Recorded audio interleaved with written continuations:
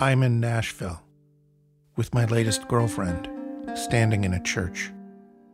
I was raised by atheists, and my skin begins to crawl in places like this. But she asked me. She invited me to go with her family, and it's almost Christmas. She asks so little, and she's so kind. So of course I am here in a clean shirt and a borrowed tie, trying not to stare. The voices are clumsy and slow. The music is dark and maybe beautiful. I do not listen so carefully. I just stare at the stained glass windows, the backs of people's heads, occasionally at her, and she shares a little smile. She's so happy. A few days later, we go to Memphis. It's my first time, and we visit Sun Records and take the tour.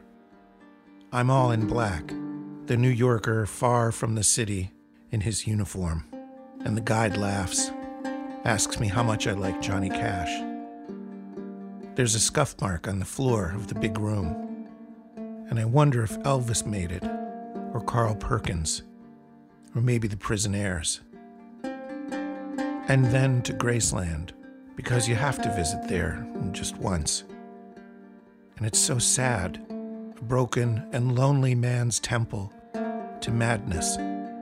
All I see is pain here, and the grave of Elvis's twin brother Aaron, who died at birth. I never need to see this place again, but I would sleep on the floor of Sun Records every night. For the first time in my life, I want to buy a guitar.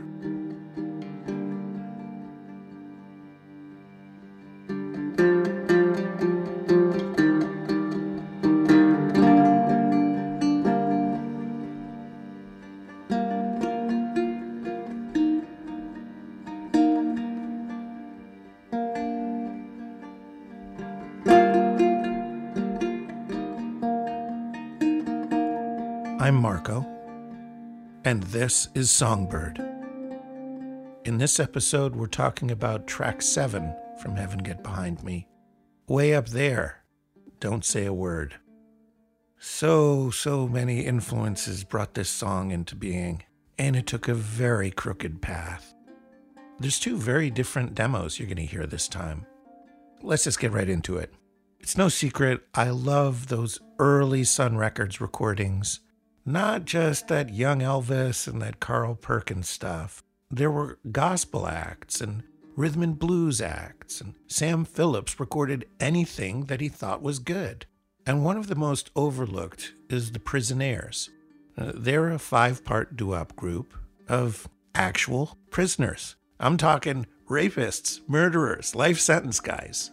But they sang like angels, and somehow Sam found a way to record them. And in their music, there's just a little incidental guitar. It's just a couple little casual strums, which sounds a lot like the Mills Brothers, actually. But they had these really tight, beautiful harmonies. The famous track from them is called Just Walkin' in the Rain. That was the single. And of course, I want you to kind of pause the podcast, go to the show notes, look at them, and hear that. Just walking in the rain. Getting soaking wet. That's my very bad version of it, but in case you didn't go to the show notes. So here's the big question. Can a terrible person still write a great song, and can they sing that song? Can our ears, can our hearts allow for that? And I know there's no real answer to this question, and they recorded this in 1953. It's not today. But I think the tiny germ that grew into the song that I wrote, it came from that question. My song is about a man that's a killer, and he fully admits it in the first line. I was a killer. And then it just goes on from there.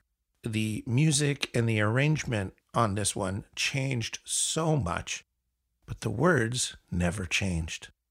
Let's hear some of that first demo. I was a killer,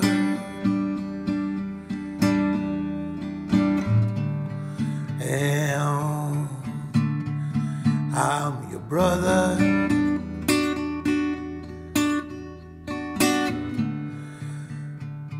And I am so tired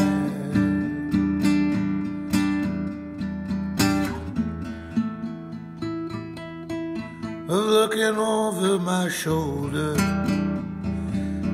I'm so tired of looking at you.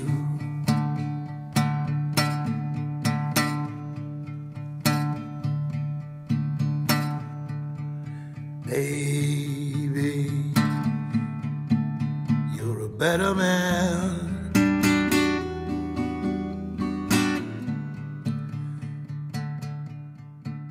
Than you think that I just hear this romantic, gentle treatment, and the lyrics are clearly miserable, maybe even a little brutal.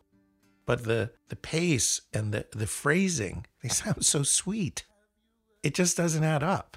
So I just let this one marinate for a while. And I also didn't feel like the guitar was doing anything. It just sounded really familiar to a lot of the other tracks. There was nothing special there. Meanwhile, back at the ranch, we're going to rewind 2 years earlier. So I was obsessed with a singer and songwriter, David Eugene Edwards, of 16 Horsepower, and now his band is called Woven Hand. This guy is a legend, but kind of in an alternate universe. Just imagine if Nick Cave was born in Mississippi and raised on alligators and snakes. And the first time I heard him, I was in Moscow 13 years ago. I was working in a little studio and a commercial, and this DJ came into the room and he had to make a copy of a file or something. And I was listening to Wilco, and he's like, "Oh, God, turn that shit off." And he threw this CD on the table. He says, "Listen to this." And it was 16 Horsepower. And I mean, it was fucking awesome. How do you explain 16 Horsepower? It's very sparse, but it's a huge sound. It's like, I don't know, like giant horses moving through some dark, mysterious landscape. It was almost prophetic, and yet it was only 3 minutes long. I mean, I don't even remember the DJ's name, but he left me the CD, probably because it was just a pirate copy. And I mean, this is Moscow. That's pretty normal here. So there's a 16 Horsepower track called Strawfoot, and that is the second link I'm going to put in the show notes, or look it up on YouTube. Strawfoot, 16 Horsepower, and no, I'm not going to try to sing any of that for you. So David Eugene Edwards is playing this bizarre instrument in Strawfoot. It looks like a banjo. It's got 5 strings, but the face is all wood and the back is all wood. Normally banjos are open in the back, made of metal, and maybe it's the tuning he has on it, some alternate tuning, but I just was haunted by the sound of this instrument. So what the hell is this thing?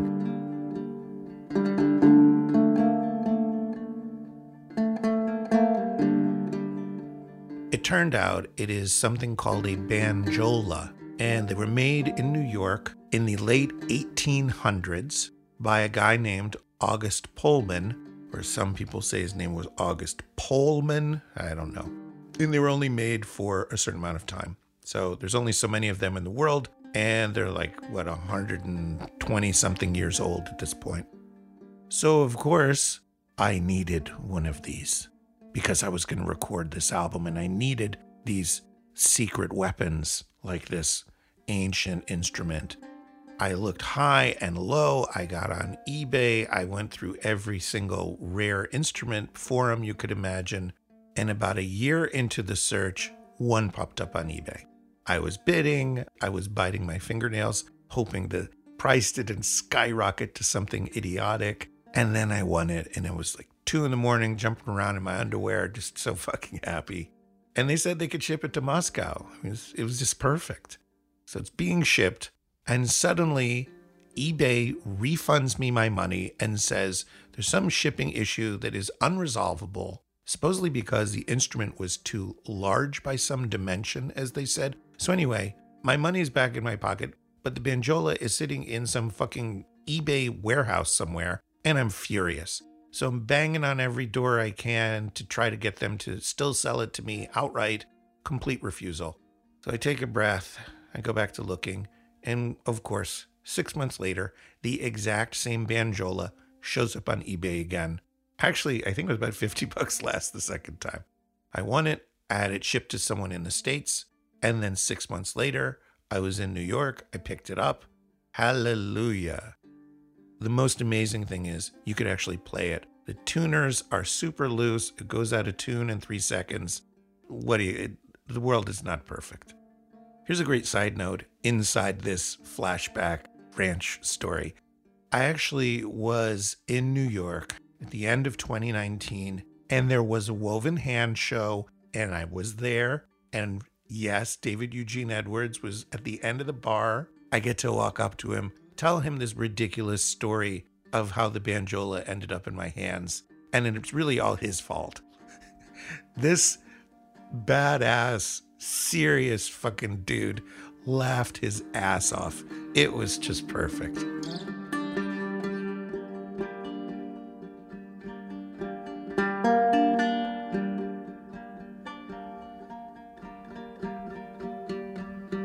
Here's a bit more about David Eugene Edwards, DEE, as the cool kids say. He's the son of an outlaw biker, and his grandfather was a Nazarene preacher. So suddenly, this guy all makes perfect sense. I mean, who else was he going to be but this musician? So let's rewind all the way back to our song demo that just really needs some help. I decided to try the banjola with it. And I kid you not, 5 minutes later, with this 120-year-old museum piece, all kinds of great things were happening. And I also knew that some kind of harmonies were going to need to be part of the solution. So I recorded the demo on my iPhone, put it on my laptop, and I played harmonica and some very messy background vocals right into the microphone on my laptop. It was that crude.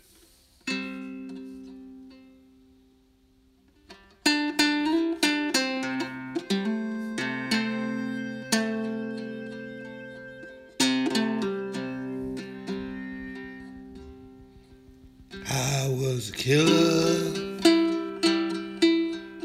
and I'm your brother, and I am so tired of looking over my shoulder. I'm so tired of looking at you. Baby, better man than I think that you are. That's what she said. Have you ever seen Grace with those great big blue eyes? So hush, hush, little baby.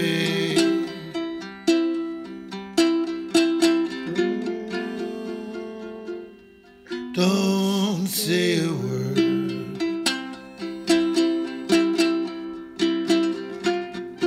I'm so sorry.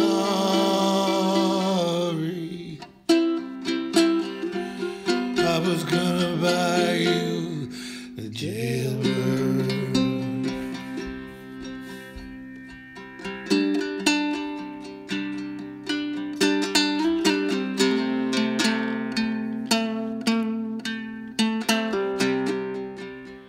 Same exact lyrics, but a very different song. Now my feet were on the ground. When it came time to record the album version, I just recorded the main voice and the banjola together, just like I recorded guitar and voice together, that one microphone, no headphones on, and then I started to record additional vocals, harmonies that were going to evolve into this great big gospel choir behind the main voice. But the choir is me. The big idea was it's the man looking at his face, seeing the same person in all of them. And I know that's a stretch. That's just how I got there. What happens when you do this single small voice transitioning to the great big choir is you create this huge sense of space. It's like the field mouse and then the whole circus. And a lot of gospel recordings do this. Central voice in the big group, there's nothing new here. I wasn't inventing anything. I was just trying to stay in step with the history that brought me to this song. On the technical side, I used such a special reverb plugin, once again from Universal Audio. It's called the Capitol Chambers Reverb. Capitol Records is where the Beach Boys recorded Pet Sounds, and Frank Sinatra and Nat King Cole, everybody recorded there. And they had these special giant empty rooms where the music was piped in through speakers and then re-recorded onto microphones. And depending on what room you used, how far or how close, and what kind of microphone you used, you got this just ridiculously special reverb. If you think of any silky, sweet Nat King Cole vocal, this was the secret sauce. Al Schmidt is the name associated with the use of these reverb rooms on so many amazing recordings. And thanks to digital technology, this ridiculously faithful reproduction of this effect was available to me in my Moscow living room to use on this song. And boy, did I freaking use it. I also used just a little bit of harmonium again, which is the little tabletop hand-pumped organ that was also used on track 6, Sebastopol.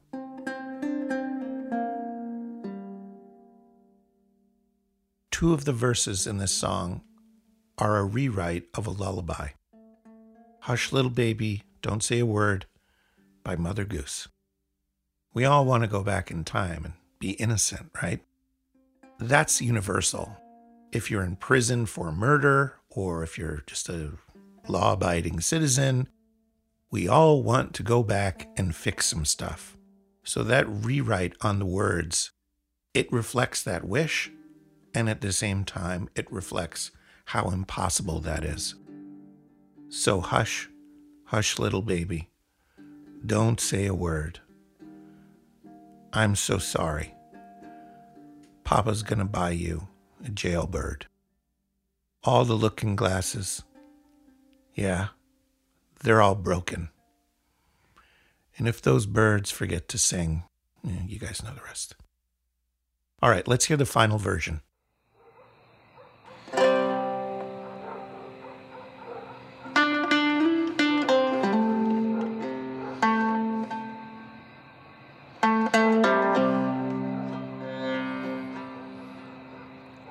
I was a killer, and I'm your brother, and I am so tired of looking over my shoulder. I'm so tired of looking at you.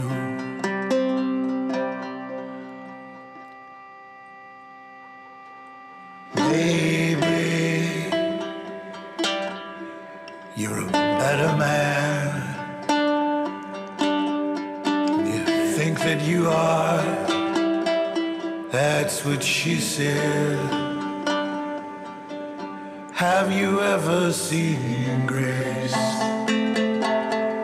with those great big blue eyes? So hush, hush, little baby.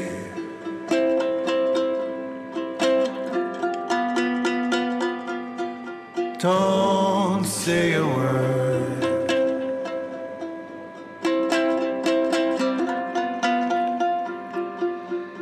I'm so sorry.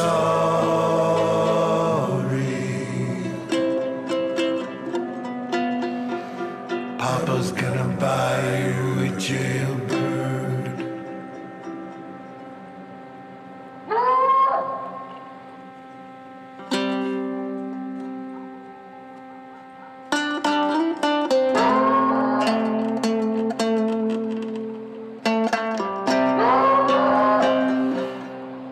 All the looking glasses, yeah, they're all broken.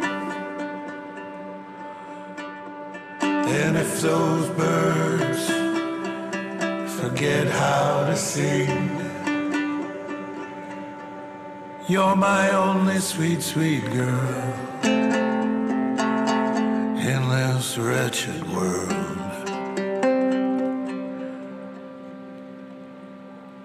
Well, it's a Friday night. There's a man knocking at my door. He come to tell me the road to the shepherd is through the sheep. Oh Lord, just make me brave. Oh Lord, just give me back some time. Oh Lord, just take back my face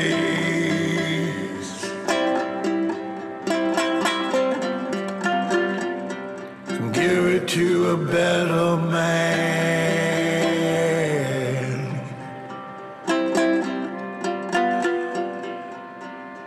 And don't say a word.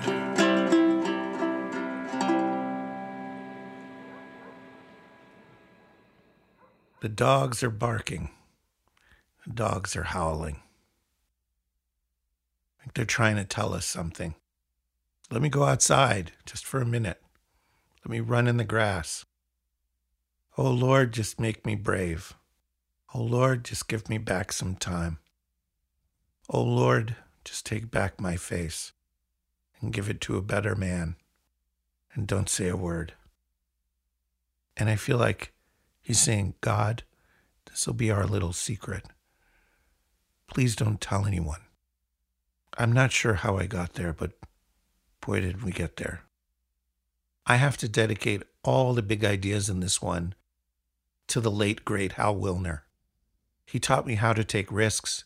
He taught me how to chase 120-year-old instruments for damn good reasons and not give up.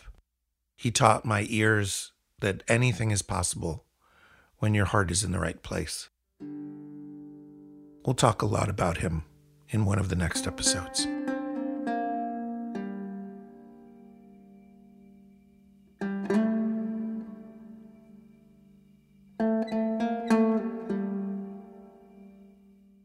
All right, songbirds. This is that part at the end where I tell you where you can find us. We're in all your favorite podcasting platforms.